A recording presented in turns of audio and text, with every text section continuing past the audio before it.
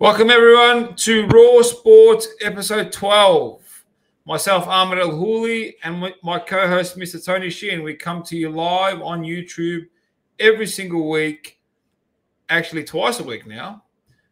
We break down the world of sports, give controversial opinions. We keep it raw, nice, and simple. Tony, how are you, buddy? How's things? Good morning, Ahmed. And in addition to that fantastic introduction by you, we also break the biggest news in the world.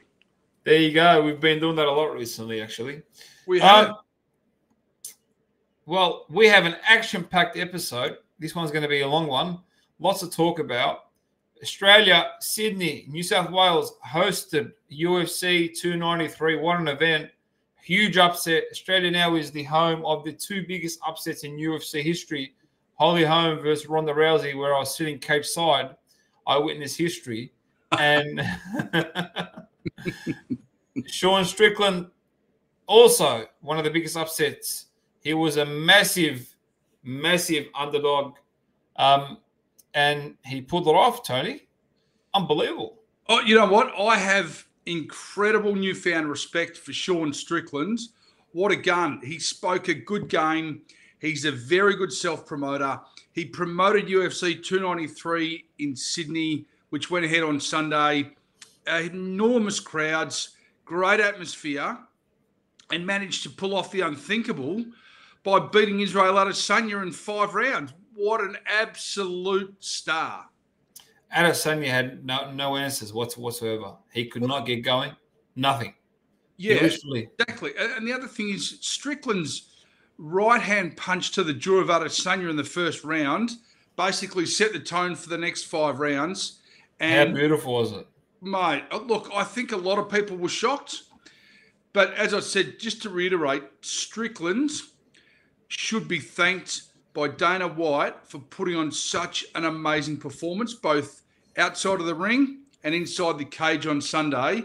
And again, they followed through, which you can discuss in a second, how the fight nearly progressed after the belt was awarded in the cage to then in the rooms afterwards. Well, before that, I mean, Dana wasn't too happy. Or was this? It ruined all his plans, literally. Well, think about it. Fans, what happened then? Sorry? Tell the fans what happened then. No. I'm referring to the fact that he won. He ruined all their plans because Adesanya to win. Yeah, because Adesanya can take him to Nigeria, hold a huge UFC Africa, and literally go ballistic. Sean Strickland is one of the most controversial figures in the UFC, says the things that nobody wants to hear or nobody wants to say, actually. And everybody wants to hear what he's got to say. Yes, now they do, but they didn't at the start. He's a walking hazard. He's calling up fans to his open workout and he's sparring with them. He's walking around punching fans in the stomach. I saw that. I'm surprised. You know what? I hate to be a stick in the mud, but I'm actually surprised more wasn't made of that. And I know Strickland apologised, but to hit a fan was like beyond measure of normality. Well, they had to literally give him a bodyguard and keep him with him the whole time because he was getting out of hand. Mate, you know what? If I was the Premier of New South Wales, Chris Minns, I would be incredibly happy with Dana White's UFC 293 out at Kudos Bank Arena in Sydney. Absolutely, he is anyway, because he committed pre the election to $16 million of funding to bring UFC events to Sydney. And he's doing that for the next 3 years. They'll be coming down every single year and the fights will be there. So, but is Robbie Whittaker going to get a shot at one of the next UFCs down under? I don't think he'll get a shot at the middleweight title anytime soon because there's that South African. That should be next in line. But I don't know. A lot of the talk. He pulled out. No, he didn't pull out. He couldn't make the turnaround because he had an injury in that fight, apparently. Pulling out. No, he wasn't scheduled, Tony. I thought that he was next in line, and then due to injury, he couldn't fight. Yeah, but when you pull out, is like you're scheduled, and he gets. But the conversation never even happened. Okay. Because they knew he was injured. My apologies, Ahmed. I know you're the king of the UFC in this country. No. It would just making things clear so people don't think that he did. That's all it is. Anyway, back to the hardcore matters of Sunday. You are incredibly business-minded. We know that you have other podcasts in the business fraternity. Take us inside as to what Sydney and New South Wales and Australia would have benefited from Adesanya v. Strickland. Let's just put it that way. The gate was the highest ever in that arena's history. $10 million. Yeah, Kudos Bank Arena. Yeah, $10 million gate. So that compares to, I think, like a Taylor Swift, Justin Bieber. No, it's the highest ever. Yeah, but I'm just trying to compare that others listening to us turn around and say, who else would have been at Kudos Bank Arena? And some of the biggest names in entertainment have performed there. And then we're talking about UFC 293 with two, by world standards, considerably, no, I shouldn't say considerably, but understandably not household names. And this is what they've been able to achieve. This is fantastic. What are you saying? Izzy's not a household name? No, I'm talking about world entertainment. So when we compare Israel Adesanya to a Justin Bieber or a Taylor Swift or an Adele, they are relatively unknown. But in the world of sport, yes, Adesanya is a very big name. Yeah, for sure. He's got millions of followers. I mean, it's absolutely insane. So, but anyway, let's go back to the economic aspect. If we look at the economic aspect that the UFC brings, so if we look at Western Australia, it was estimated that the total impact of the event on Western Australia's economy was about $42 million, and which is 29.8 million US. What's Western Australia got to do with it? Well, I'm just taking you through the whole. Like, I'm going to take you there, and I'm going to bring you back to Sydney. Yeah, but understand? You've got to use it in context. What's Western Australia got to do with Sunday's fight? We're talking about the economic impact that the UFC has on New South Wales. Yeah. So, Sydney itself, it had a $50 million impact based on the numbers that it came out. Yep. If we compare it to Western Australia in the middle of nowhere, I'm trying to be nice and polite here. It was a $29.6 million impact, US dollars impact. So look, if we look at the UFC as a business now, they're coming into town and they're really, bringing a lot of value. So for Chris Minns to pay the $16 million, he's getting that every time they come, they're bringing in 50. That's a very good return on investment. I would think so. Oh, I totally agree. I'm still perplexed as to what Western Australia has got to do with it. It's just an example of the impact that the UFC has had on states in Australia. It's had nothing to do with it. Are you talking about the UFC that was in Perth? Yes, the economic impact, yes. Very well. Yes, of course. I'm saying the economic impact the UFC has on states and has had on states in Australia. And why I said Western Australia, because one of the biggest events happened earlier in the year with Volkanovski and Islam. See, now people understand what you're saying. There you go. I guess I'm missing a few little minor details, but that coffee's gone to your head. Maybe. But anyway, so not sure why this uproar in against Minns bringing the UFC and committing the $16 million. If there's that $50 million return, I don't really understand that, to be honest with you. And when you're breaking gate history, you're breaking records. Like 20,000 people filled the arena. Trying to get a ticket for that thing was crazy. There were some people selling tickets for $10,000. Wow, that is. Oh, look, I've got to take my hat off to Chris Minns and the New South Wales State Government. I think their foresight has been fantastic. And you know what this has done by extension, Ahmed? It's inadvertently killed boxing in Australia. It's killed boxing everywhere, not just in Australia. No, but I'm talking in terms of the specificity of UFC 293. Boxing in this country is dying, and people are flocking to the UFC. But there's still a young man by the name of Tim Tszyu. He's kept it alive. I understand that. Yeah. Tim Tszyu's a fantastic fighter, and there are other fighters in Australia who are still coming through the ranks. But boxing was an incredibly powerful sport a decade ago in this country. UFC, since its introduction into the world sporting arena, has just annihilated boxing. Too many people, whether it be theatre goers or hardcore boxing fans, don't trust the outcome of boxing anymore. Well, it's funny that you mentioned. I was having this conversation with somebody from that world, and would about how rigged it is. And look, it's the truth. It's disgustingly rigged. To the way the ring is set up, to how the it's all. Anyway, we'll keep going. The UFC's boss, huge play in Sydney, Australia. Well done to Strickland. Well done to all those that gained victory. We'll keep going. All right. And I wanted to make mention of AFL legend Ben Cousins was spotted in the audience on Sunday for the Strickland Adesanya fight. He looks great. He's working for Channel 7 in Western Australia. And I think it's the first time he's been allowed out of the States of his own accord, I think, in at least maybe 5 or 6 years. So congratulations to Ben Cousins. Good to see him in Sydney and good to see him cage-side. Well done, Ben. Next time you're in Sydney, head down to Double Bay and hang out with our man, Tony. Very nice, Ahmed. All right.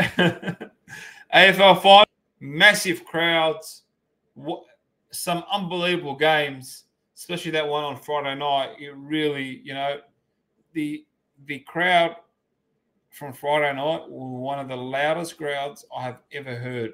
Even through the TV, you could hear it was ballistic. It was going ballistic. 3 of the 4 games played at night.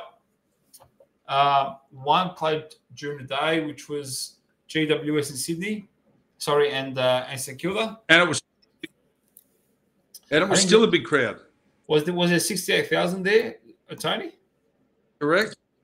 So, yeah. I think there was Collingwood played Melbourne Thursday night. The crowd number escapes me, and then 92,000 something. Well, I was at the MCG Friday night for Carlton Sydney, and there was 92,000 there, and the noise emanating from that ground was something I have never witnessed in a long, long time. It was deafening, and I mean deafening. I don't even reckon the players would have been able to hear what was going on. You don't know, Carlton's known to be unbelievably loud when they play finals. I always go back to that final that they played against Richmond. I think it was in 2011. I can't remember when, but it was a while back. Was that the elimination final or qualifying? Yeah. I think it was a qualifying final. Yeah.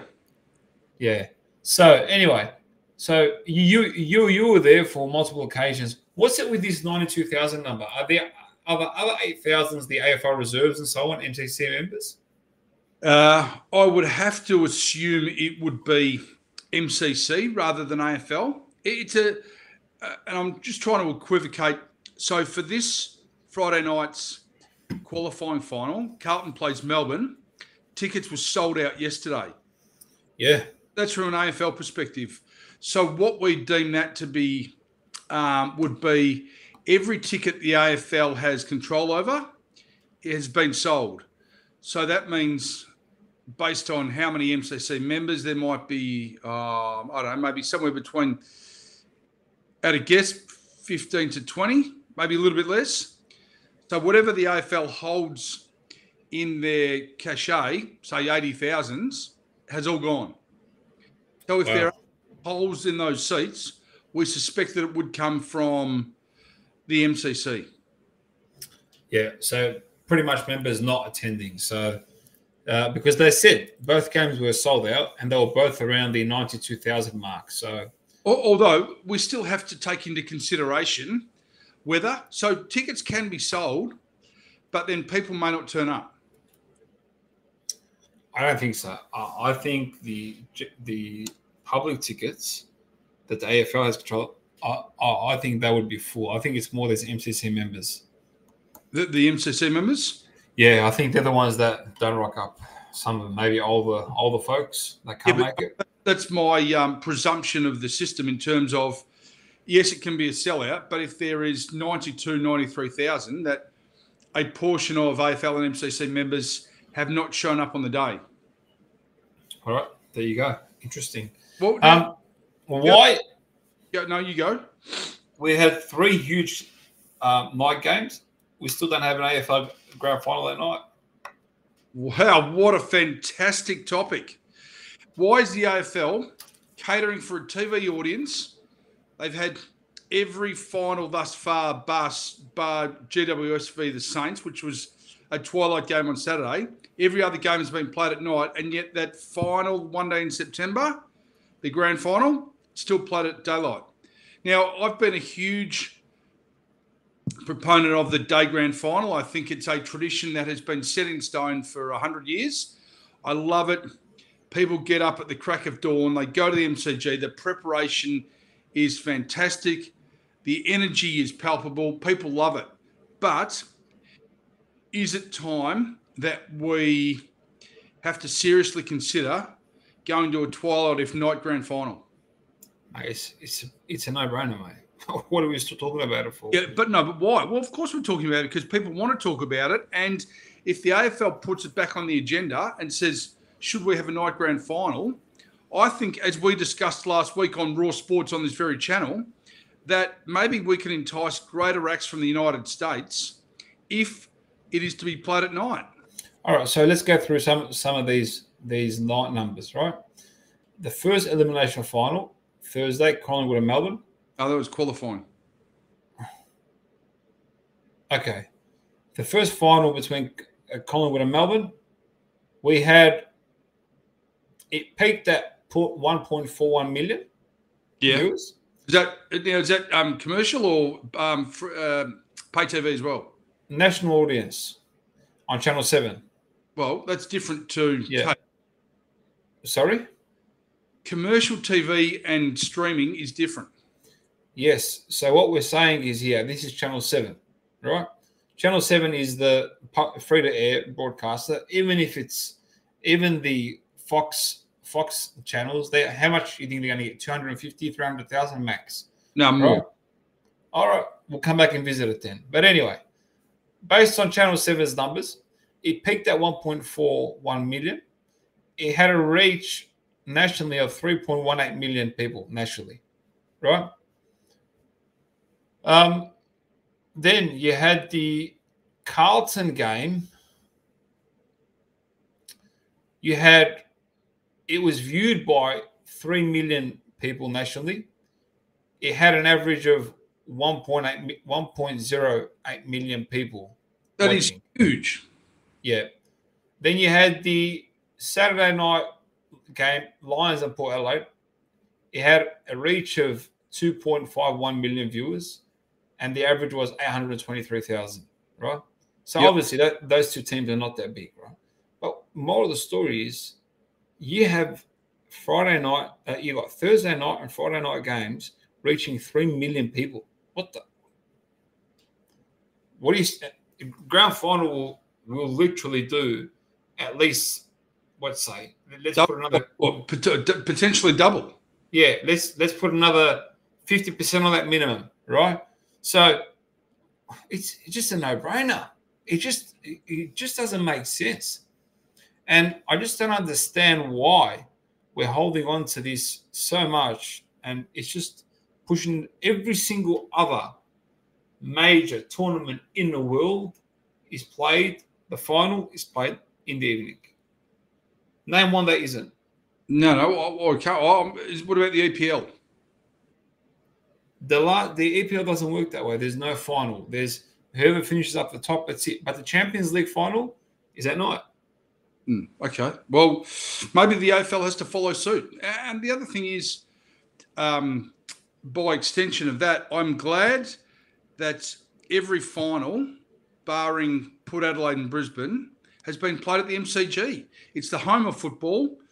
And look, I was probably, I think you and I discussed whether the Giants, and St Kilda would potentially play at Marvel Stadium. I'm glad they didn't. There was 68,000 there on Saturday afternoon. That's pretty impressive, actually. I was quite taken back that they got those sorts of numbers, because I would have thought they would have got 50 max, but they proved this wrong. I think it was very wise by the AFL to choose the MCG, and I was there, and it was loud. Like, I'm talking, there would have been 5% of the crowd would have been Giants, and the St Kilda supporters were loud. And I'm talking, I was barracking for the Giants, and there was a lot of eyes on me. Why were you barracking for the Giants? Oh, because I live in Sydney. They are just down the road, and I think they've got some superstars that have shown up the competition. No other reason? Not that I can think of. There's a lot of sarcasm in your voice. You're a character, Mr. Sheen. We keep going. Yeah, Ahmed, do you think you're Joe Rogan? No, I'm just trying to be. Anyway, let's keep going. To Joe. Ken Hinkley. Can he do it? Can he beat GWS? Can he make good on his contract extension? It's a very good question, Ahmed, because Port Adelaide were they bullied into making the decision on Hinkley's future? I don't know. How so? How? What? How can they be bullied? I don't understand. Where'd you get that one from? They lost to Brisbane by, 6 goals? All right. But how? But when you use the term bullying, why would they be bullied on making the decision? Because of people like Kane Corns, who actively promotes Ken Hinkley in the media and is his spokesperson. And that's not a criticism of Kane, that's just a matter of fact. So my point being, if Port Adelaide fails against GWS this Saturday and Ken Hinkley's first 2 finals since signing a contract extension result in a failure, why on earth has David Koch and the Port Adelaide board been convinced that he is deserving of another contract? Yes, they won 13 consecutive games, but the idea of football teams is to succeed in finals. And if Hinkley can't take the club further than where they've gotten to, is he the right person for the job? So you think in today's world that the Port Adelaide board and their management team, right, is being convinced by Kane Corns' 5 little words in the media? David Koch has been in the media his whole life, but he's been influenced by what Kane Corns has got to say on whether to extend his contract or not. Of course they are. The media is one of the most... Come on, Tony. Ahmed, the media is one of the most... God's sake. Have you ever heard the term own the media and you convince the public? All right, but the guy obviously, you can't extend the contract if there's no merit. What are you going to tell your members? What are you going to tell your people? Of course it's got merit, but businesses, politicians and sporting franchises use the media, if they're smart enough, to their benefit to manipulate the public's persona and then how they make decisions. I agree with you on that, but I don't believe the extension came as a result of that. I think part of it is, there's no doubt Ken Hinkley is a very good coach. But if his contract extension is based on them winning finals and he was given a contract extension for another 2 years with the ambition to take it through to a grand final and he goes out in straight sets, I reckon, and this is a prediction, that the Port Adelaide supporters are going to be up in arms come Saturday or Sunday of this week if they don't win over the Giants. I think they're going to lose. But anyway, all right. Whoa, don't bury the lead there, son. Why do you think that? Because the Giants are playing some very good football. Well, I'll tell you what, it is... On the road, they don't care. They smash the Saints. The Giants have won 11 games this year on the road, so they can win anywhere. Exactly. So, and their coach is a very good coach, very confident, and his players believe in him. Yeah, I think the coach of the year is down to Adam Kingsley and Michael Voss. I said this 100%. 3 weeks ago on this very channel that Michael Voss should be deemed coach of the year, and I now think it's down to him and Adam Kingsley. 100%. I definitely agree with you. The commission has a couple of spots. Are you ready to put your hand up, or? The commission? No, I've got a couple of board positions that I have to get through first before I go on the commission. I reckon you'd be a perfect suit for it, mate. You'd fit in right in there. I think I would upset the apple cart. I think I've got some very lateral ideas for the commission. But the other thing is whether it be for the AFL Commission, the NRL Commission, an AFL board, an NRL board, Tennis Australia, any sporting body in this country, they've got to start moving away from the 50, 60-year-old businessman who doesn't understand the future and what the public wants. Yes, they're incredibly business-minded. They're economical geniuses. They understand big business, but if you don't understand what people want and what the future holds, no point having an economics degree and running a football club. I mean, we have had this conversation before. What does the world run off? What's the fuel of the world, my friend? People. Money. Yeah. It makes the world go around. And at the end of the day, the league needs to put itself in a position where it has the best people that can attract the most amount or the best amount of money to keep it kicking goals and moving forward. And that's what the commission is built on. I agree with that, but that's what my point being. Yes, there has to be somebody with an economics degree and or understanding of business practices. But if you don't know what people want, having these degrees is a waste of time.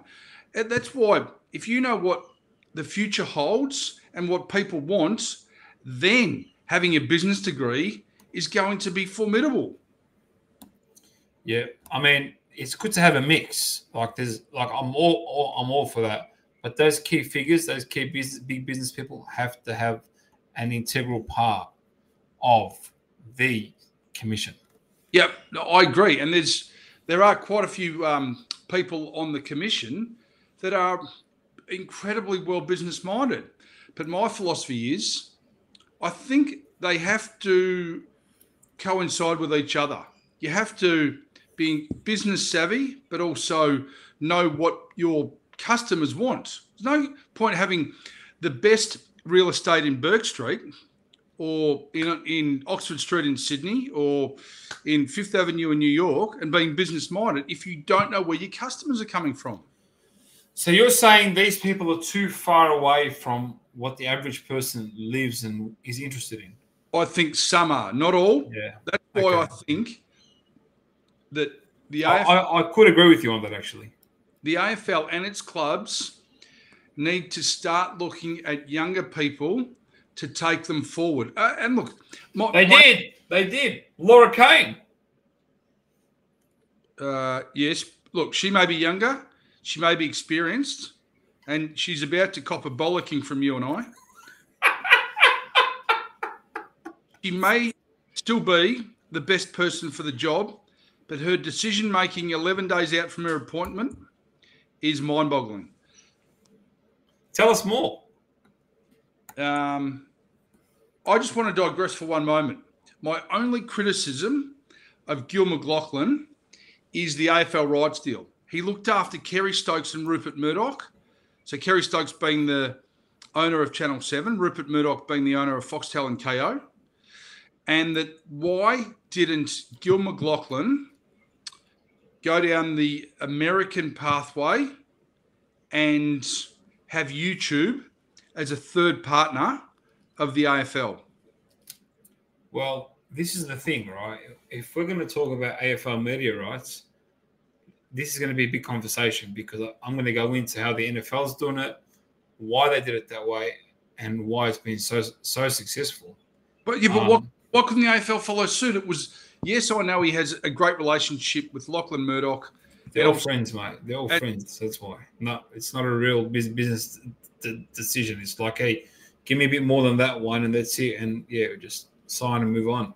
No, but you know what? I think it was great for the AFL and great for the broadcasters, but I don't think it was great for the public. Well, if you look at the mix between the two, like the balance, there's still a lot of games that are free to air. I mean, most of the games are free to air. Fox has got a good chunk. Obviously, you get different commentary, different perspectives on Fox. Yeah. But Channel 7 is really, like, it's come up with the goods this year.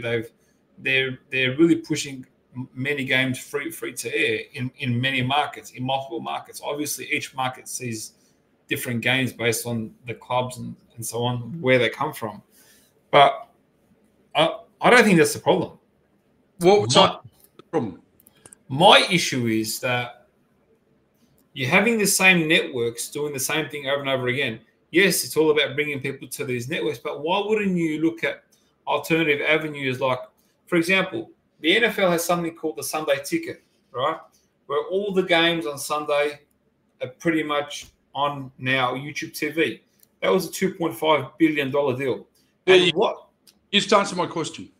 Right? And then what you get with that is that what YouTube's done is that they're letting all YouTube users use that content to create alternative content on YouTube through YouTube Shorts to engage people. Now, Hello, exactly our point. Exactly. So what that does is it pretty much now encourages people to go out there and talk more about the AFL, encourage conversation, encourage fan engagement, get people more interested into the AFL. That's not happening in Australia. We're so rigid and so stuck in 7 Fox, 7 Fox. Oh, we went to 9 for a period of time and 10, whatever, rubbish. You're in 2023. You got streaming platforms that are more powerful than all those networks put together. Amazon Prime, being one. Paramount through the kitchen sink. Don't give them everything because their A-League track record is rubbish, but give them something to get them into the game. Plant the seed. You know what I mean? Try to win different audiences all across the board. That's what I would do. I would have a package for each one and really make these big guys happy, make them spend it. Those that want it, make them pay. They'll pay. They want it, they'll pay. Especially these big tech companies, they've got plenty of money. So he went to New York and he did this and he did that. I don't know what he did in New York. I think he went and had bagels. I don't know. But because he came back with the exactly same outcome. Well, let's ask Gil McLaughlin. Now that he's finishing up, I think he's got 3 weeks to go on the top job. Let's get him on Raw Sports, Ahmed, and say, Gil, what did you do in New York? Did you only eat bagels?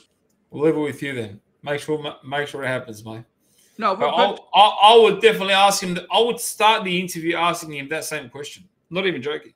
But let's emphasize your point. I think it's a brilliant, and I think it has been mooted in the past, but it's a brilliant idea. Like as a hypothetical, give Thursday night Channel 9, Friday night Channel 7, Saturday Fox, and Sunday YouTube or Sunday Paramount.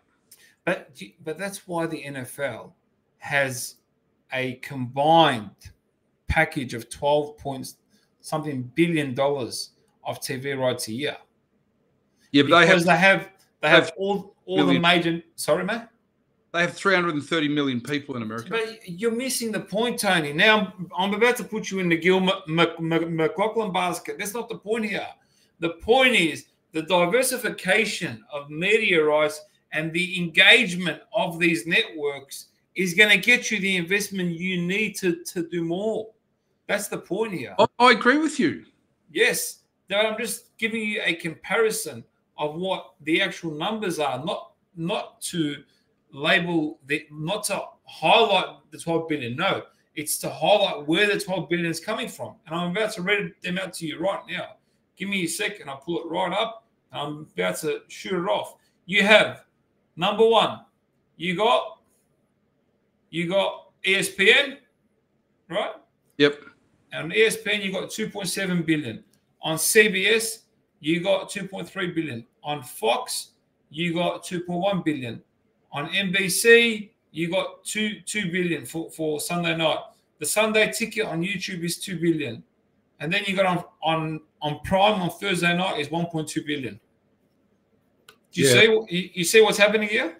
Yeah, that's fantastic. It's a mix of old and new. And they've got Monday night is ESPN, that's the 2.7. The CBS is, I'm pretty sure, the Sunday stream or an aspect of the Sunday.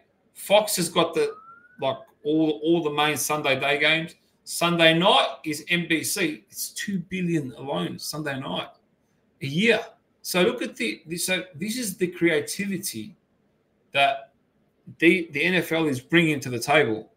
That's why they're the most grossed league in the world. They generate more revenue here than FIFA, literally. Yeah, and the other thing is, which correct me if I'm wrong, but the NBA did a deal for its final series to have their broadcasters, might have been TNT on Fox or ESPN, and they had YouTube as their replay rights, I think, that just for the finals. Now, why couldn't the AFL do something similar to bring in a new audience? So many people I know from the ages of 5 to 50 are now getting the majority of their information from social media. And the kids of today and tomorrow are glued to YouTube.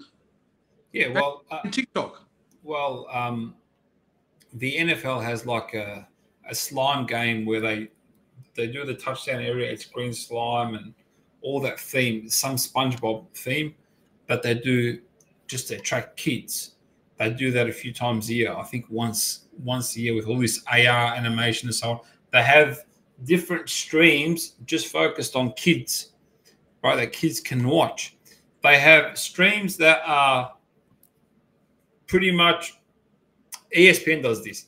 They have streams that have in the commentary box the Manning brothers. Like they get creative. They do things differently.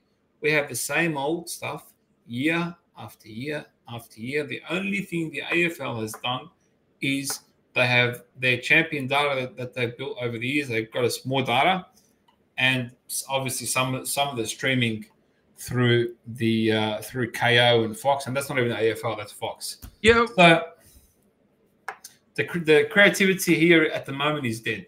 Oh, I couldn't agree with you more. And I was actually, I think you and I were discussing this yesterday in person in Melbourne, and I have been disappointed with both, well, particularly with Channel 7. Their special comments people are telling us what we see on the screen, and there's no enthusiasm. I mean, some of our commentators lack enthusiasm, and that's why I think I wish that there was better commentators and special comments people coming through, because we lack excitement in a lot of our calling. Brian Taylor's the most exciting caller on TV, in my opinion. I'd say BT would be my number 2, but Anthony Hudson would be my number 1. Yeah, well, yeah, sure. I can work with that. But the rest. Yeah. Oh no, there's a bloke called Alistair Nicholson on Channel 7 who's just started, who I think began on the ABC and is now doing some games for 7. I think he is fantastic. And the young lady who replaced the duck, I'm very, very sorry, but her expert commentary is not very, very expert-like at all. It's very simple stuff. Literally what you just said is what is being orated by her. Literally. Look, we're talking about Daisy Pearce. Look, yeah. I slightly oppose your view. I think her insights are fantastic, but I don't think she delivers it with any enthusiasm. Oh, I actually don't see anything special about her insights. But anyway. Well, I'll tell you what, why don't we throw up to the fans, and they can email us at, give them the email address. Contact@rawsport.com.au. Yeah, I'll tell you what you and I are going to do. In the next 7 days to 2 weeks, you and I are going to put together our lists of commentators and media figures and name them 1 to 10. Done. So, Perfect. So that will be commentators in terms of game-by-game analysis, special comments people, game-by-game analysis, and then also journalists, both written and television. So we're going to do 3 separate lists, and then people can come in and scream at us or agree with us.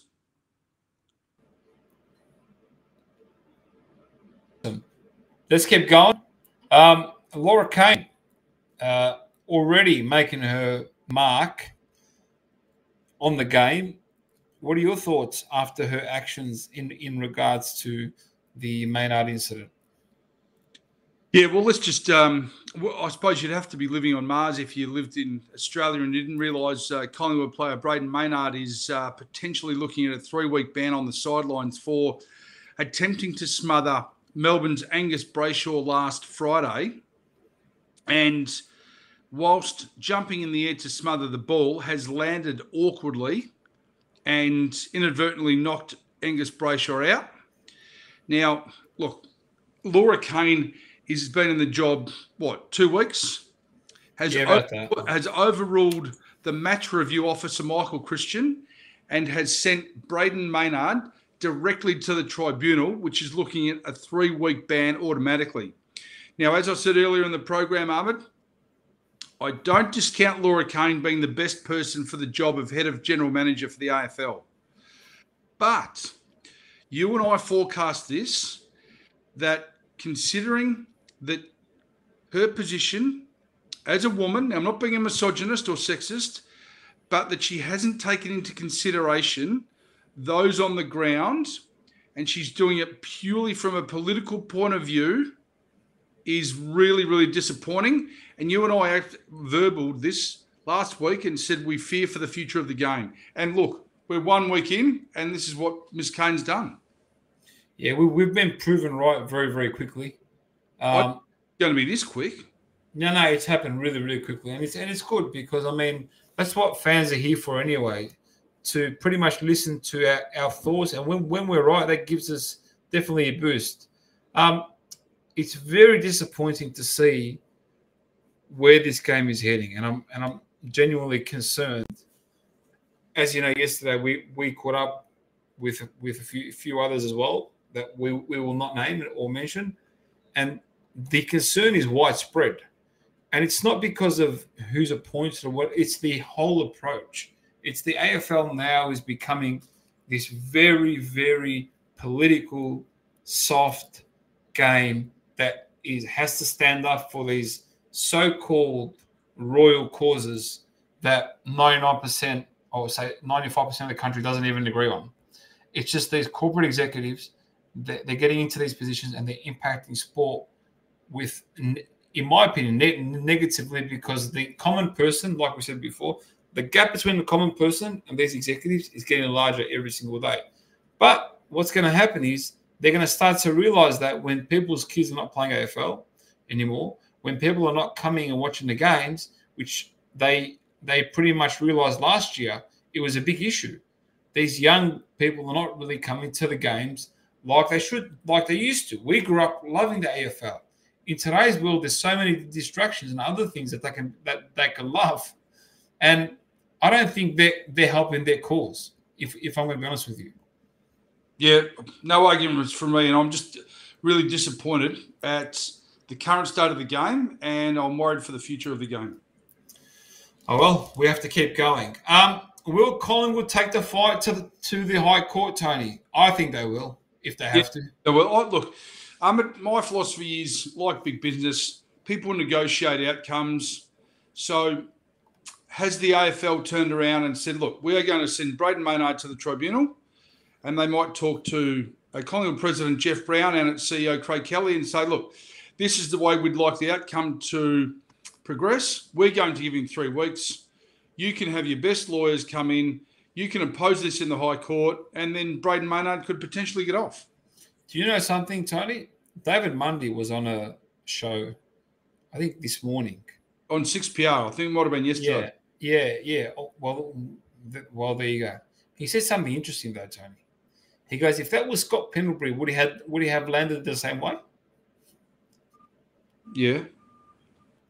What's your insinuation here? It's bullshit, mate. What do you mean we landed the same way? The goal was in the middle of the sky. What do you want him to do? Does he have Does he have a cape on? Whether we like Braden Maynard or not, he's not a cat. You can't twist in midair. Anyway, yeah, it's diabolical. Well, that's one way to put it, yes. Anyway, look, let's just hope the best outcome wins, whether that be I think you know what? Personally, I think Maynard should get off, but who knows? There's a new king of the world, buddy. His name is Novak Djokovic. No buts about it. He's Where's your tennis racket in the background? Where's the what? Where's your tennis racket?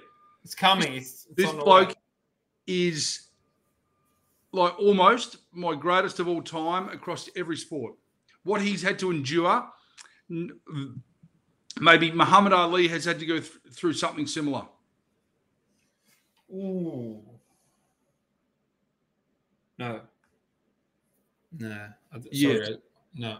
But do you know okay, well, who is better than Novak? Mate, you've been bringing up this Muhammad Ali cause like it's buying candy. He went through 1 or 2 years of adversity. The other guy, God bless his soul, was living for years in some of the most racist times in American history. Apartheid. Sorry? With apartheid. Yeah, so the big difference. You can't just say that. You can't say that loosely, mate. It's no big difference. I don't profess to know what Muhammad Ali went through. Yes, he's possibly the greatest athlete of all time, up there with Cristiano Ronaldo and Michael Jordan and Babe Ruth and Deion Sanders and others, Messi, Pele, Maradona, but the modern day situation which Novak Djokovic has faced in foreign countries. He was banned from the US. He was thrown out of Australia. He wasn't allowed to do anything based on a vaccination, which he chose very wisely to deny himself. And look what he's been able to do. He has just superseded Rafael Nadal and Roger Federer to win the most Grand Slams of any male player on the planet of all time. Yeah, absolutely. I mean, when you put it that way, he's definitely the greatest, one of the greatest athletes of our time. Yes, for sure. Of our time, of all time. Yeah, I mean, when you put him with all those greats, yes, but as I reckon he's the greatest of our time. But of all time, no. Well, look, you know what? I think he's an absolute superstar. He beat Daniel Medvedev to win the US Open on Sunday night, and he broke down in tears and kissed the floor of Flushing Meadow at the court of, I think it's Arthur Ashe Stadium. Ahmed, you're the US guru. Yeah. So big ups to my man Novak, and we look forward to seeing him in Melbourne in January. Well, he hasn't been there in a couple of years, so he missed it. Yeah, he's 36 years old. Yeah, because I'm saying he wasn't allowed in the US for a few years. Yes, so that's why he probably kissed it. He missed it. Like he wanted to be there. He felt missed it. A big sense of relief. Yeah, there's the headline. There you go. Coco Gauff, 19-year-old, won the US Open women's tournament. There was a video going around social media. Coco, young little girl, dancing in the stands in the US, in the US Open, and now at the age of 19, she's won the US Open. She's been labelled as the next Serena and Venus Williams, and the sky's the limit. My only concern in today's world, if you look at all these young athletes that have risen quickly at a young age, mentally they're broken down by their mid-20s and they're ready to quit. Yeah, well, give me an example. Ash Barty. Jennifer Capriati. What's that? Caroline Wozniacki. Emma Radenko. Roddick now, the British girl. Yeah, she was meant to be the next. Yeah. And then she just broke down. Kova? Who? Anna Kournikova? She was from an older generation. I'm talking about. But still, they haven't lived out their potential. Yeah. Burnout as a 20-something-year-old tennis star. Yeah, exactly. True. And this one's only 19. So we hope that she can stay focused, and we hope she doesn't fall into that same category, because there's definitely greatness destined for her if she can persevere and get through. Yeah, and also for our fans who haven't seen the video, her opponent, Aryna Sabalenka, who won the Australian Open, after her loss to Coco Gauff at the US Open, she walked into the women's change rooms, pulled out one of her rackets, and began to smack it on the ground. She was so upset with herself and then slammed it into the rubbish bin. Wow, very, very, very feisty. Well, for all of our Raw Sports fans, we'll throw that up on the repeat of our YouTube video. Done. All right, let's keep going. NFL launched last week. We spoke about it. We said the Chiefs should smash the Lions. The Lions beat them by 1 point. Would you believe it? I actually didn't get to see that, but what a fantastic opening to the NFL season. 1 point. Couldn't believe it. The Lions finished last year. Well, you couldn't. What's your man Patrick Mahomes doing? I don't know. I don't know. I'm surprised that I genuinely thought that the Chiefs would knock him out of the park. But it always happens. The year a team wins, the next year after their championship win, for some reason, there's always this lull and this, what's it called? So I think the Chiefs are going to have about a year off. But a bit like Geelong in the AFL. Yeah, exactly. Failed to make the finals. It wouldn't surprise me. Did you get to see much of the action, mate? The NFL? Yeah. No, from memory, I didn't get to see any. There you go. As usual with the NFL, record ratings in terms of TV. The top 50 most viewed telecasts in the US are all NFL. There's a few others that will get a spot here and there in the top 100. It's a very dominant sport, and it comes back to the reasons behind the strategy that we spoke about earlier, about having the different networks, different audiences engaged, and so on, and constantly innovating and producing the goods. But there's a game on as we speak, and we hope the game at MetLife Stadium can get going, because they had some really bad weather. Where's MetLife Stadium? Sorry? Where is MetLife Stadium? The New York, what's it called? New York, oh my God, I can't blank. Gary V's favorite team. What? Aaron Rodgers just went there, literally. It's his first game. I'll be with them. What? Not Brooklyn. Not the Nets. Oh. The Giants? No, not the Giants. They're rivals. I don't know. I've just gone blank. Not the New England Patriots? No. New York Jets. How can we forget that? I don't know. It just slipped my mind. Anyway, so hopefully that game can get going, and they can move on. Yep. And we will keep moving. Yep. Australian World Cup cricket. Australia cricket. We're talking about cricket again, and we're talking about Australia. What's happening in the world of Australian? Well, it's not my favourite sport, but maybe you can give us an update. Mate, if you're going to rely on me to give you an update, I have no idea when it comes to cricket.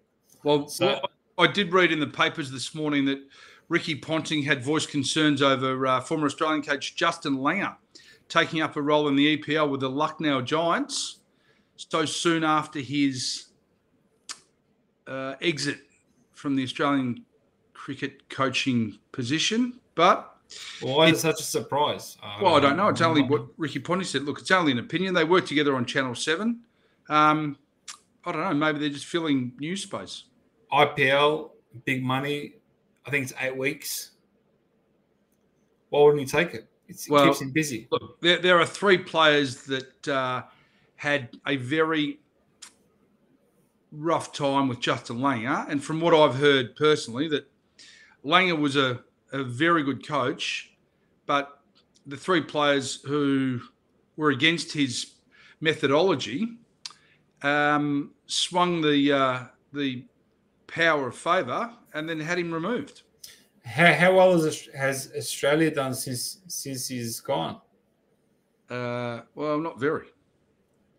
What's it tell you? That the athletes of today and tomorrow potentially have too much say. It's a big problem right now. It's a very big problem across all forms of the game. Problem. All forms of society. Sorry, sport. Yeah. All forms of sport. Well. Sorry? All forms of society as well. Yeah, so we're seeing this really soft approach, weak approach, very pampered approach where things, if we don't like things, we don't have to do them.